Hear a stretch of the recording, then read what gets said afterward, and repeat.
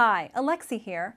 Opto22 offers two standalone programmable automation controllers, or PACs, the SnapPAC S1 and S2.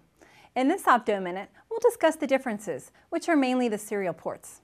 The S1 has 3 serial ports. 2 are RS-232.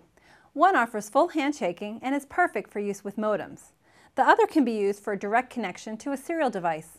The third port is RS-485. The SnapPAC S2 has 4 configurable serial ports. If configured as RS-232, the ports can have full handshaking. As RS-485, it can be 2-wire or 4-wire. So which PAC should you use?